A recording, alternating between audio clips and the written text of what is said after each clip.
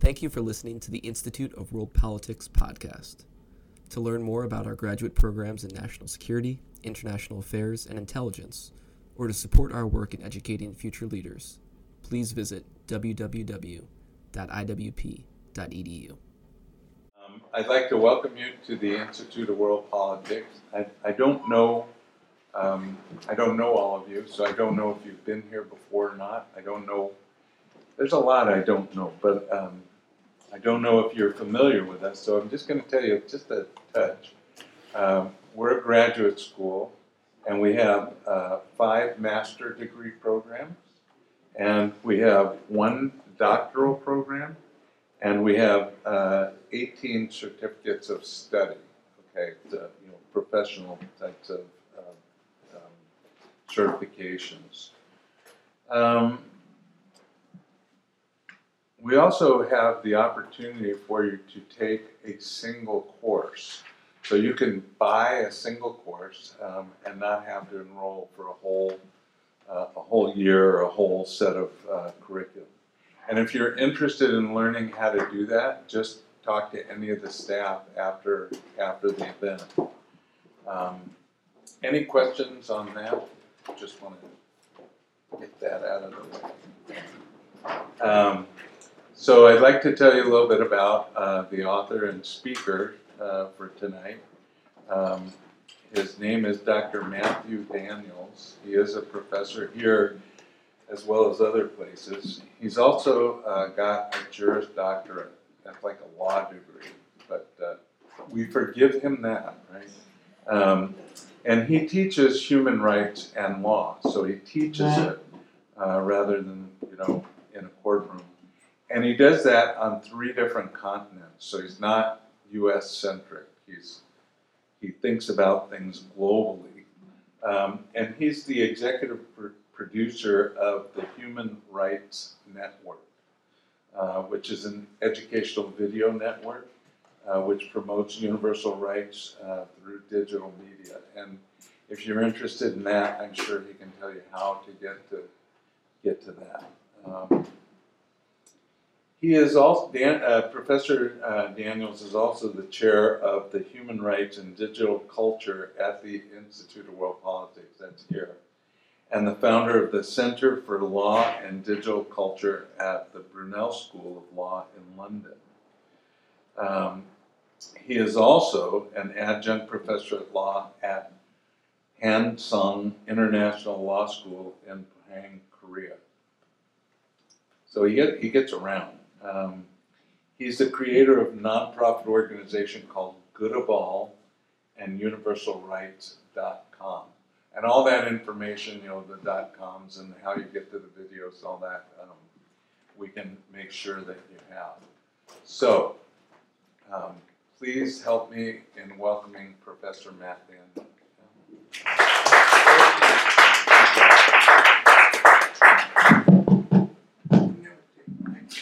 Thanks, everybody, for coming. I appreciate you being here. So I'm going to ask a question I just for fun that I like to ask my students. Who thinks that overall the internet is a force for good? Raise your hand. Overall. Okay, that's majority. And who thinks overall it's a negative force? Anybody? A couple of cynics in the back. Okay. I'll give you my view on this. I think that the internet and digital media are like all media, so they're morally neutral. So you can use them for great good and also great evil. Think about pharmaceuticals. You can cure people with a drug, you can alleviate pain, or you can turn them into a drug addict. Think about nuclear power. You can light a city or destroy a city with nuclear power. It's all up to the human agency involved. And digital media is no exception, okay? So digital media, with all of its immense power, has immense power for good and for evil. And it's used for both, by governments, by movements, political parties, ideological movements, and individuals. We're not trying to, in a sense, whitewash the fact that the internet has a dark side. And that dark side is going to increasingly be evident in our world because we're living in an era of rising authoritarianism. Two of the trends that are going to characterize the future of this world are authoritarian movements and violent movements. And they will use digital media. Governments will use digital media to oppress citizens, to monitor and surveil the population. Organized traffickers will use digital and social media to sell contraband. They'll use it to traffic human beings. So against that backdrop, I started working on this book because I think that one of the bright spots on the horizon in our day is the fact that many ordinary people are using digital media for good. And the more we tell these stories, the more we encourage this phenomenon where ordinary people take these tools and use them to promote fundamental rights. At the end of the day, ordinary people are the ones who have the reason to advocate for their own fundamental rights, more than a government bureaucrat, more than some intergovernmental agency. And so it stands to reason that as these tools get more numerous, as they get more powerful, as they become more available, ordinary people are going to find ways to use them to promote freedoms that are important to them. We call this the democratization of human rights. It's a phenomenon that we've seen in other fields, whether it's retail or education or commerce. We're seeing a democratization of areas that previously were off limits to individuals. And human rights is no exception. And that's a good thing, by the way, because a lot of the pre-digital institutions that we've looked to in the past to protect our human rights are either not very good at it, or some cases are downright corrupt. And there are lots of people whose motives and courage are sufficient that they are taking on some of the really frightening challenges of our day in small groups, sometimes in large groups, and having a huge impact. And that's what this book is about. In fact, that's what the title means, in case you're wondering. Human Liberty 2.0 means people taking fundamental rights into their own hands through the tools of the digital age, and it's something really good that we ought to promote and celebrate. In order to do that, I decided to create a book that would have stories that people could get their mind around, that weren't abstract, that were real people from every continent on the world, some of them young teenagers, not just adults, who have done this. And we're going to talk about some of those stories today so that you can get a sense of what's going on around the world and also here at home with this phenomenon that we call Human Liberty 2.0. So that's the name of the book. It's on Amazon if you want it. I'm going to show a few videos that explain some of the themes of the book and some of the contents of the book. This first video that we're going to watch is, of all things, it's a review of the new Spider-Man movie. Have anybody seen this movie, Into the Spider-Verse? Anybody familiar? Sort of, kind of. It's kind of a younger kid's movie, so you're excused. So one of the things we do as an organization is reviews of movies to use them as teaching tools online. Draws eyeballs. It's not just education. We call it edutainment. It's sort of a merger of entertainment and education. It works. And I thought, well, we might as well do a review of this movie that's sort of themed around this idea of Human Liberty 2.0. So if we could, let's watch this review of Into the Spider-Verse. You probably know who this guy is. But do you know who this is? Or this? Or this? My name is Peter Porker. The latest Spider-Man movie, Into the Spider-Verse, sees our favourite superhero undergoing a serious identity crisis. When do I know I'm Spider-Man? Who won't? Thanks to a machine that smashes dimensions together, Spider-Man meets his equivalents from multiple dimensions, including a Spider-Girl, a Spider-Robot, and yes, even a Spider-Pig. How many more spider people are there? This could literally not get any weirder. No matter which dimension you're in, it seems you can rely on Spider-Man to stand up for your right to life, liberty, and security. in the real world, it's a different story. With no superhero vigilantes, we are left to rely on the state to protect our rights. Yet all too often, governments actively infringe the rights of their own citizens. When you see people around you being taken off the streets and severely tortured because, they like the picture on Facebook, you feel like you have a responsibility to do something about it. So, with no superheroes to protect our rights, should we just give up? Around the world, brave individuals are standing up for human rights every single day. From the Saudi women who won the right to drive, to the campaigners fighting dictatorships, ordinary people are proving that individuals can make a difference. We are now struggling for a new world based on peace, based on human rights. And perhaps that's the real message of Into the Spider-Verse. Its diverse cast shows that we all have the power to do good, whatever our background, race, or gender. We are here to speak for these children and for all rights, for women's rights.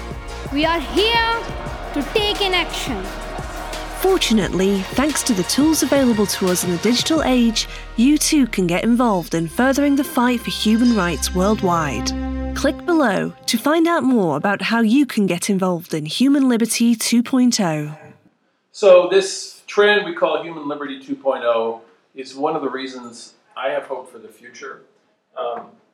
I don't think that the darkness of authoritarianism is going to prevail, but I don't necessarily think it's going to be easy with the rise of movements and governments in our era who are unapologetically committed to a totalitarian system that denies all human rights and oppresses individuals on a scale that was not possible in a pre-digital era. If you know anything about, for example, the Chinese system of surveillance and censorship, obviously you have nations like Saudi Arabia, Iran, and others. You also have movements, non-governmental movements that are committed to using this media to promote ideologies of genocide and racism. Now we're going to look at some examples from the book. These are chapters in the book that illustrate the themes of Human Liberty 2.0. I'm going to show a video for one of the international examples, and I'm going to show a video for one of the domestic examples, but I'll talk about some of the other chapters. These may be some stories that you're familiar with, some of them you may be less familiar with. In general, I found that a lot of these stories don't get much media attention. For whatever reason, the evening news really seems focused on the worst of human nature, and often stories like this get overlooked. Some of these you've probably heard of, but many of them you may not have heard of. The first one that we're going to look at today is a video on 2 chapters from the book. One chapter in the book deals with the Muslim women who organized the protest against the Saudi driving ban using YouTube. You guys familiar with that? Have you heard of that? Okay, so that was a big, impressive example of what we call Human Liberty 2.0 in a very repressive society, Saudi Arabia. Now, women are not free by any standard in Saudi Arabia today, but they did have a victory with this particular movement. It was led by a woman named Manal al-Sharif. We paired that with a video that is woven into this same one that you're going to watch on the hijab protests in Iran. Has anybody heard about those? Yes, okay. So Masia Alinejad was an organizer of something called My Stealthy Freedom, which was a Facebook page encouraging Iranian women to celebrate taking off the mandatory hijab. I mean, this may not seem necessarily like a big deal, but clothing is a very fundamental act of personal expression. And so when the government unreasonably forces you to dress in a certain way, it really deprives you of a whole range of freedom of speech and freedom of conscience rights. And it's a part of a larger system of oppression. So let's watch this first video about how Muslim women are using the tools of the digital age to promote freedom. Right now, The basic human rights of millions of women across the Middle East are being severely restricted under laws which prevent them from doing basic daily tasks such as traveling or seeking medical care without the permission of a male guardian. Failure to comply with laws can and often does result in beatings, imprisonment, or execution.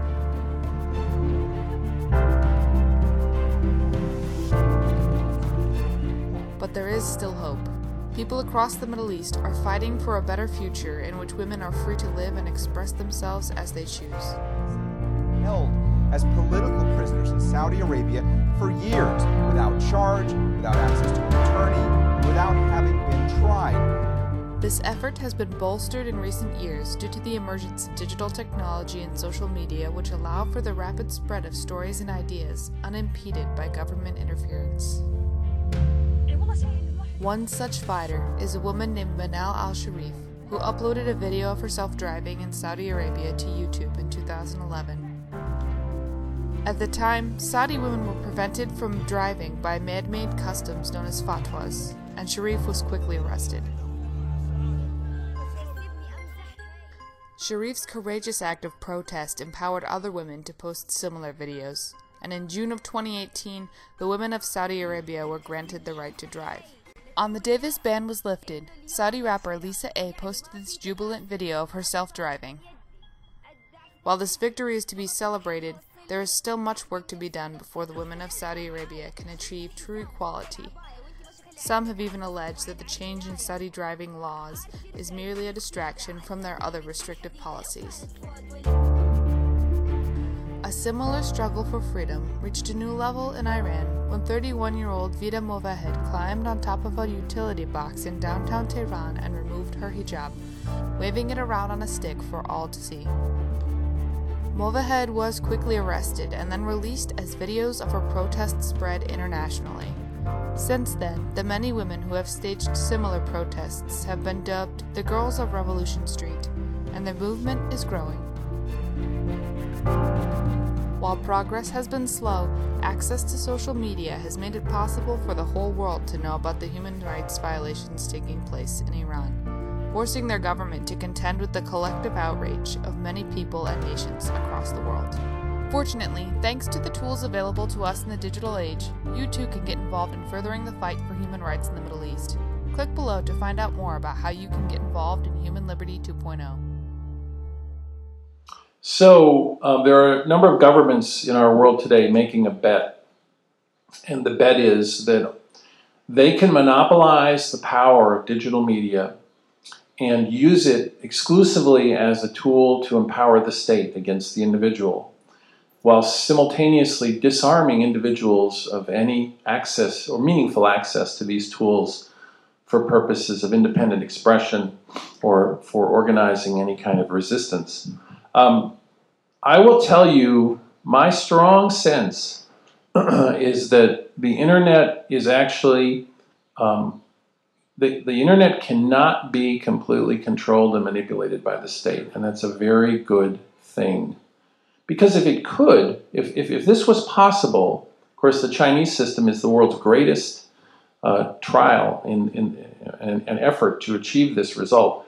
If this is possible, we're going to live in a long dark night where the full power of all these digital tools is deployed against individuals on a massive scale by governments like China, which are unapologetic about taking away people's freedom.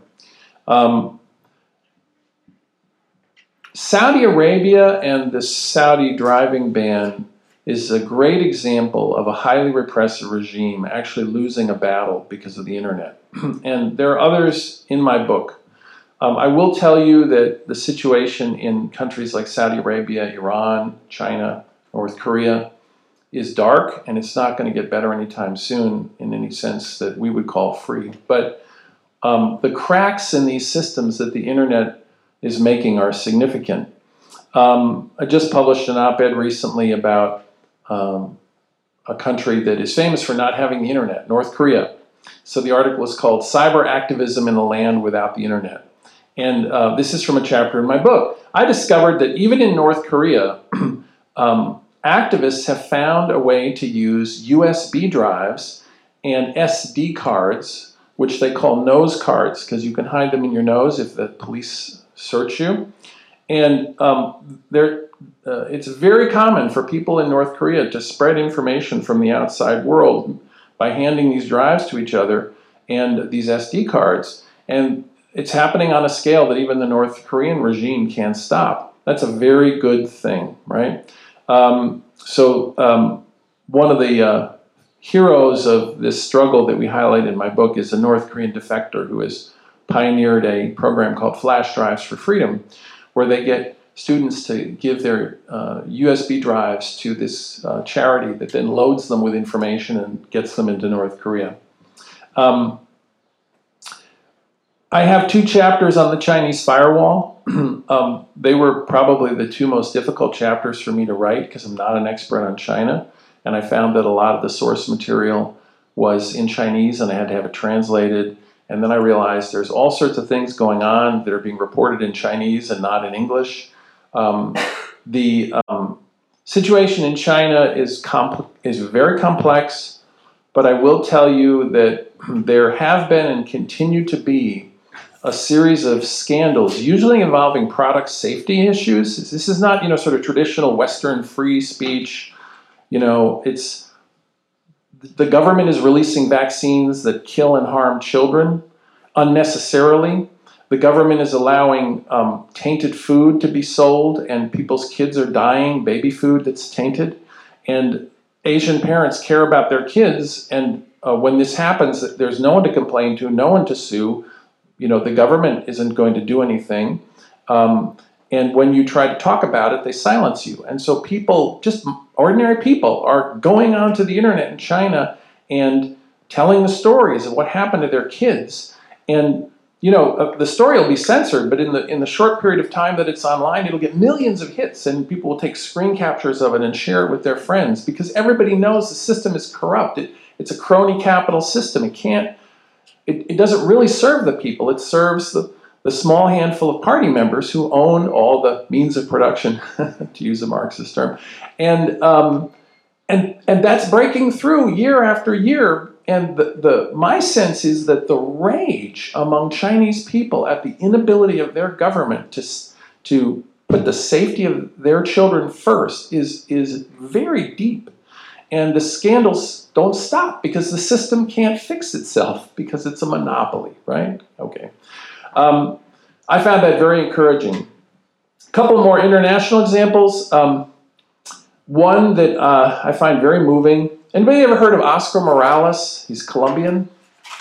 You read the book. That's not fair. Did you hear about him independently from the book? Yeah. You did? Okay, all right. Well, then it's fair. Oscar Morales is a self-described Colombian geek. He got tired of the terrible excesses of a Marxist guerrilla group called FARC, F-A-R-C. They were kidnapping people. He just went on Facebook and started a group expressing his outrage that in Colombia they had this barbaric group that was doing things that are really horrible even by the standards of guerrilla organizations. And before you know it, he had millions of people joining this Facebook group, and it became such an embarrassment to the Colombian government that they hadn't shut this group down, that they finally committed the resources to put FARC out of business. And that's because this guy just took the tools of the digital age and used them. He's a very self-effacing guy. Finally, one last international story that I find very, very instructive, because it illustrates the age that we're living in a wonderful way.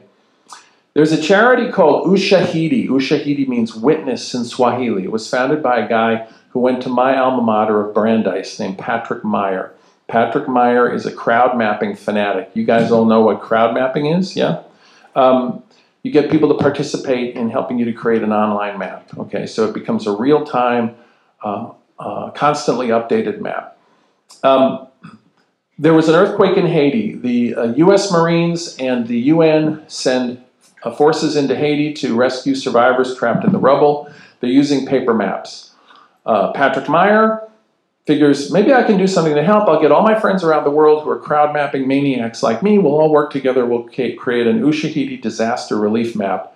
Well, within 48 hours, the Marines and the UN had thrown away their paper maps, and they were using this volunteer-generated Ushahidi map because they were finding more people. Next step in this story, the Haitian cell phone company creates a free text messaging service where you can report people trapped in the rubble. But the messages are coming in Haitian Creole, which it really isn't even proper French, and the Marines and the UN, they don't have a lot of Haitian Creole speakers. So this same guy, Patrick Meyer, goes on the internet to all the Haitian Creole user groups and recruits enough volunteers that in 24 hours they're doing real-time translation of texts coming out of Haiti and putting points on the map. So people are literally being dug out of the rubble in Haiti and being saved because a network of volunteers who never went to Haiti, and probably many of whom never met each other, were working on their behalf online using these tools. That's a beautiful illustration of what this power can do. And it wasn't a government effort, and it wasn't a UN effort. It was a volunteer effort. Yeah? Little plug for Brandeis there. Okay. There are other chapters in the book. They deal with things like organizing blood donations using the internet so that donors are matched with recipients, helping women in third world countries borrow small amounts of money so they can start a business when the male-dominated banking system won't give them any capital, using the tools of crowdfunding to raise money for nets to help kids at risk for malaria get bed netting in Africa. There's a lot of great examples, and they're very encouraging. So I encourage you to take a look at the book. Let me switch to the U.S. now. Here at home, we have charities that are also doing great things for the fundamental rights of people. I'll talk about several today. We'll start with Humans of New York. Anybody ever heard of Humans of New York? So you guys know Humans of New York is a photography website, but they've sort of morphed into a charitable organization because they have more Facebook followers than there are residents of New York City. And they're using that muscle now to help victims of trafficking and also do disaster relief. So we're going to watch a short video about Humans of New York and what they do. All I did all day long for about 6 months was photograph.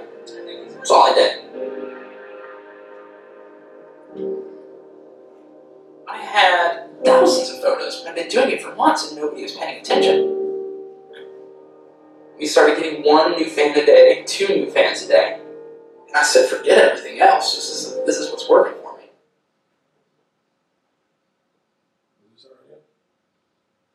You should dance it, Brian.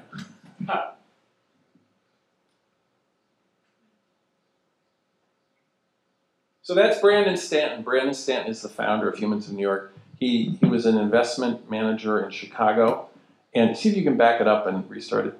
And he loved photography. And he quit his lucrative job, moved to New York City to pursue his dream as a photographer. Everyone in his family told him he was mad. And he just had the drive to actually try it and do it. 1 new fan a day, 2 new fans a day. And I said, forget everything else. This is what's working for me. Oh, I lost your audio. I'll tell you the story. So when Hurricane Sandy hit New York, Humans of New York was at the forefront of organizing disaster relief. They discovered that they actually had this huge online community of people who were really motivated to do good, and they made a big impact during Hurricane Sandy. And then they started working with charities that deal with labor trafficking in countries like, is it India or Bangladesh? Pakistan. Pakistan. So there's a lot of slave labor in Pakistan, especially very labor-intensive industries like making bricks. And a lot of these slaves are kids. It's like indentured servitude. You're basically sold by your family and you become the property of the company that makes the bricks. And so they've been working to raise funds to help charities that are seeking to free victims of that form of trafficking. Here in the US, we have a number of charities that are working on behalf of trafficking victims using the internet. A couple of stories. There's one out of Atlanta called For Sarah. It's a woman who dedicated it to her daughter, Sarah. She herself was trafficked. She got out. She now tries to help women who are being trafficked. One of the simple things they do is they just go to every internet posting they can find for what looks like a possible trafficking victim, and they just send a message saying, hey, if you need help, we're here to help you. And they give them ways that they can communicate surreptitiously without getting caught. And that actually works over time. So they've saved a lot of women from that lifestyle, starting in the Atlanta area. Another very innovative and very interesting charity that I think is a vision of things to come is called Traffic Cam. Anybody heard of Traffic Cam? Traffic Cam was started by 3 female entrepreneurs who realized that they could create a database of images of hotel rooms around the country and then reference that against photos of women who'd been trafficked to try to find out where these women were, because often they're photographed in a hotel room somewhere. So when you travel, if you get the Traffic Cam app, you can take pictures of every hotel room you're in. It's put into a database, and the technology is so powerful now, the imaging and analysis technology, that they can look at a new photo of a potential trafficking victim, and based on the furniture or the arrangement of the room or the drapes, they can tell what hotel chain it is. Maybe they can tell what actual hotel it is. So they're using that technology to free women and others. And then there's one story I want to share with you just because it illustrates how powerful this can be, because it involves a very young child. Has anybody heard the story of Rachel Beckwith and Charity Water? Anybody familiar with this? So Charity Water is a charity that digs, among other things, digs wells for clean water in Africa. And they're very savvy about using digital media to market and promote their efforts, which is good. One of the things they do, if you give them a certain amount of money, they will dig a well in your name and put it on Google Maps. And then you can show all your friends, here's my well, you should have a well, how come you don't have a well? And very smart. So there's a young girl in Seattle named Rachel Beckwith. Rachel Beckwith is 12 years old. Rachel Beckwith is a very unusual girl, very unselfish. For a 12-year-old, she tells her parents, hey, when I have my birthday, I don't want any gifts. I want a well. So she says to her parents, put the money in my well fund and tell all my friends, don't buy me presents, put the money in my well fund. Rachel Beckwith is killed in a car crash a few weeks before her 12th birthday. And her parents go on radio in Seattle and they say, listen, we want to honor our daughter's dying wish. Would your listeners consider giving to her well fund? Well, in no time flat, they've raised enough money for 10 wells. So they dig 10 wells in her name. Then a national news media outlet hears about it, covers the story, and same thing, in no time flat, they've got enough money for 100 wells. So there's 100 wells named after this girl in Africa. A couple of years later, the founder, Scott Harrison, who I know, takes the girl's mother, Rachel's mother, on a tour of all the wells dug in her daughter's name in this part of Africa. And people are lining the streets holding photos of her daughter as they go by, because they all know the story of this girl, whose dying wish, right? And think about it. If a 12-year-old girl can do this, why aren't we doing something like this, right? I mean, what a rebuke in a sense. I'm not trying to be, but to us, that sorts of things are possible now, and in a way we have less excuse than ever before to sit on the sidelines. Some people are passionate about some issues, some people are called to other issues. We all can't fix all the world's problems, but I bet you there's one that you could work on. And this book is designed to challenge you to think like that and to challenge young people to think that way, because human rights is everybody's business. If we treat it as the business of some government agency or some bureaucratic entity, we're going to see our rights trampled. This is very fundamental to the whole idea of freedom. Freedom is self-government. And self-government includes being vigilant with respect to your own fundamental rights. So thank you for coming. I'm going to take your questions if we have time. We have time, okay. Questions about the theme or the chapters, anything? Question. You mentioned something about this early on, but how can we try and force the media to, cover these, positive stories so that we get greater dissemination? That's a very good question. I don't think you can force the media to do anything. I think the only thing that moves the media is market dynamics and the bottom line. And so I hope that by telling these stories ourselves, celebrating them ourselves, we can inspire and motivate the media to do more of the same. I'm very frustrated often in my own career with a media landscape that I liken to a series of stovepiped silos, and there's a certain narrative or message that is promoted within each silo, and if you fit, they love you. But if you don't fit, they don't have time for you. And many of the great issues of our day are outside those silos, like these stories. And so we sort of have to create our own media, I guess you'd say. And I mean, Brandon Stanton did that. It sounds outlandish, but that's exactly what Brandon Stanton did. And Brandon Stanton's Humans of New York is really a celebration of the wonderful complexity and beauty of individuals who are not celebrities, who you never hear about, right? And so let's look to his example as one that we could follow potentially. Whether we work with video or images or blogs, doesn't matter. All right, good question. Dr. Daniels, thank you so much for your talk. There seems to be a certain level of complacency for human rights now. I think about when Roosevelt and the UN Declaration of Human Rights came out of witnessing the horrors of World War II. And it seems like the younger generation these days, unless you're a specialist in this field, is slightly removed from that historical memory. So in some sense, there's more apathy, more sort of complacency to this, but at the same time with data governance, internet governance, and new sort of new opportunities for totalitarianism in a digital age, it seems like human rights is more important than ever. So how would you what would be your strategy to help educate the public so they have a platform to, besides going to law school and studying like constitutional law and reading the Bill of Rights or something, but how about in the global sphere? How do you help, promote that sort of,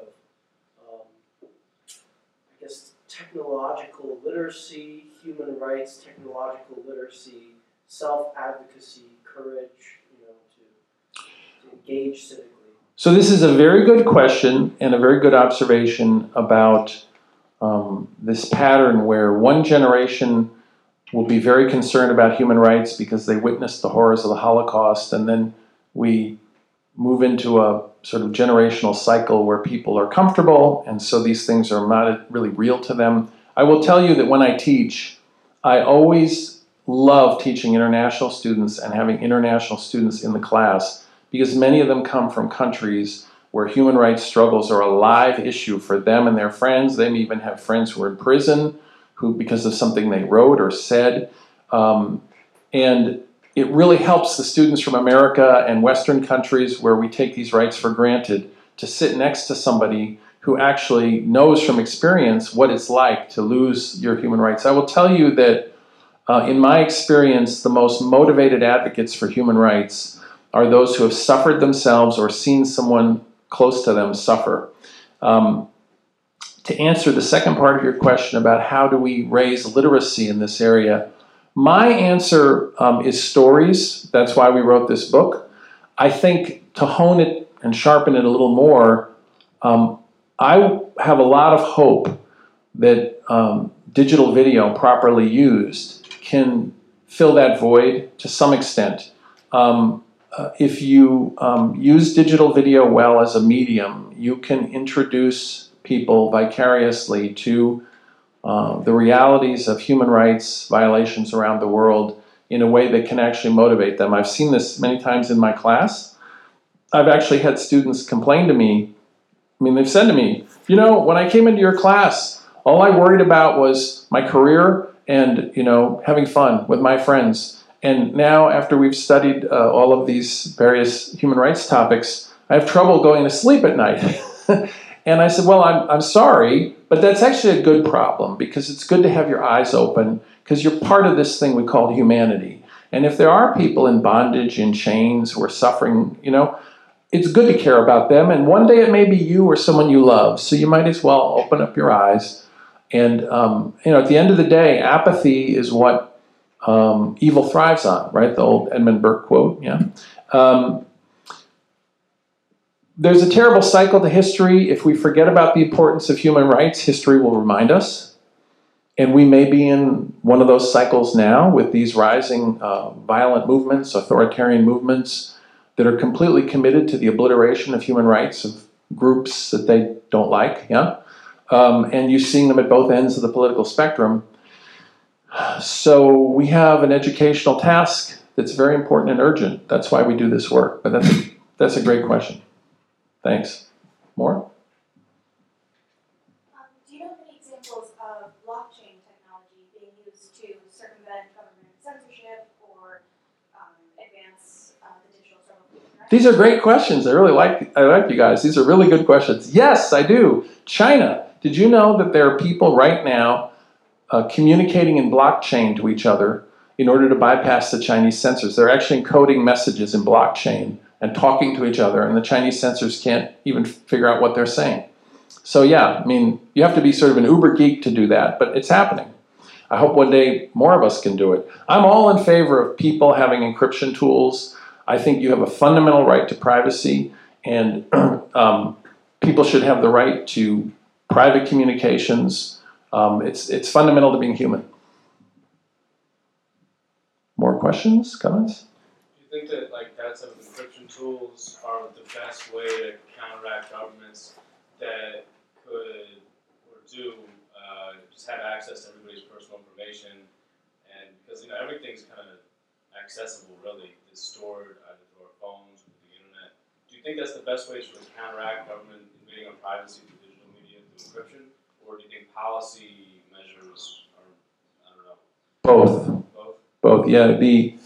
I'm good friends with the UN Special Rapporteur for Privacy, Professor Joe Kanatachi, and he's fighting the good fight right now against a rising tide of surveillance. But at the end of the day, he would be the first to say to you, your privacy is really in your hands.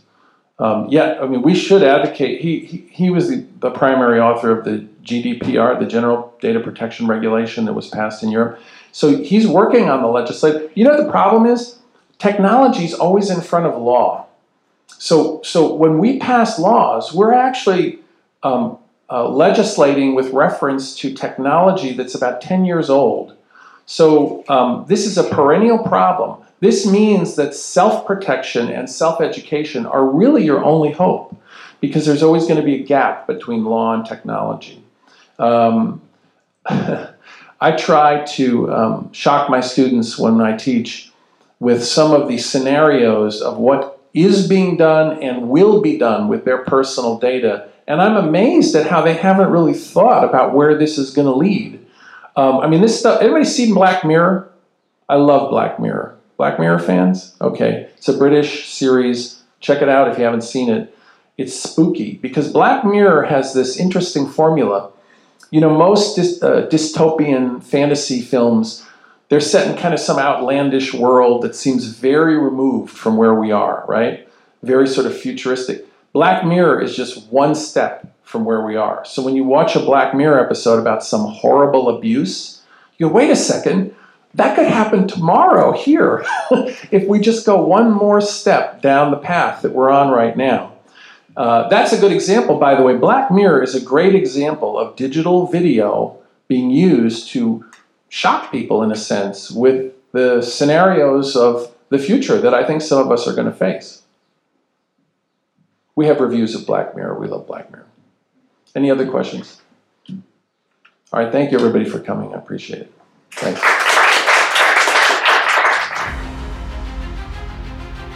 Disaster and injustice seems to plague our world.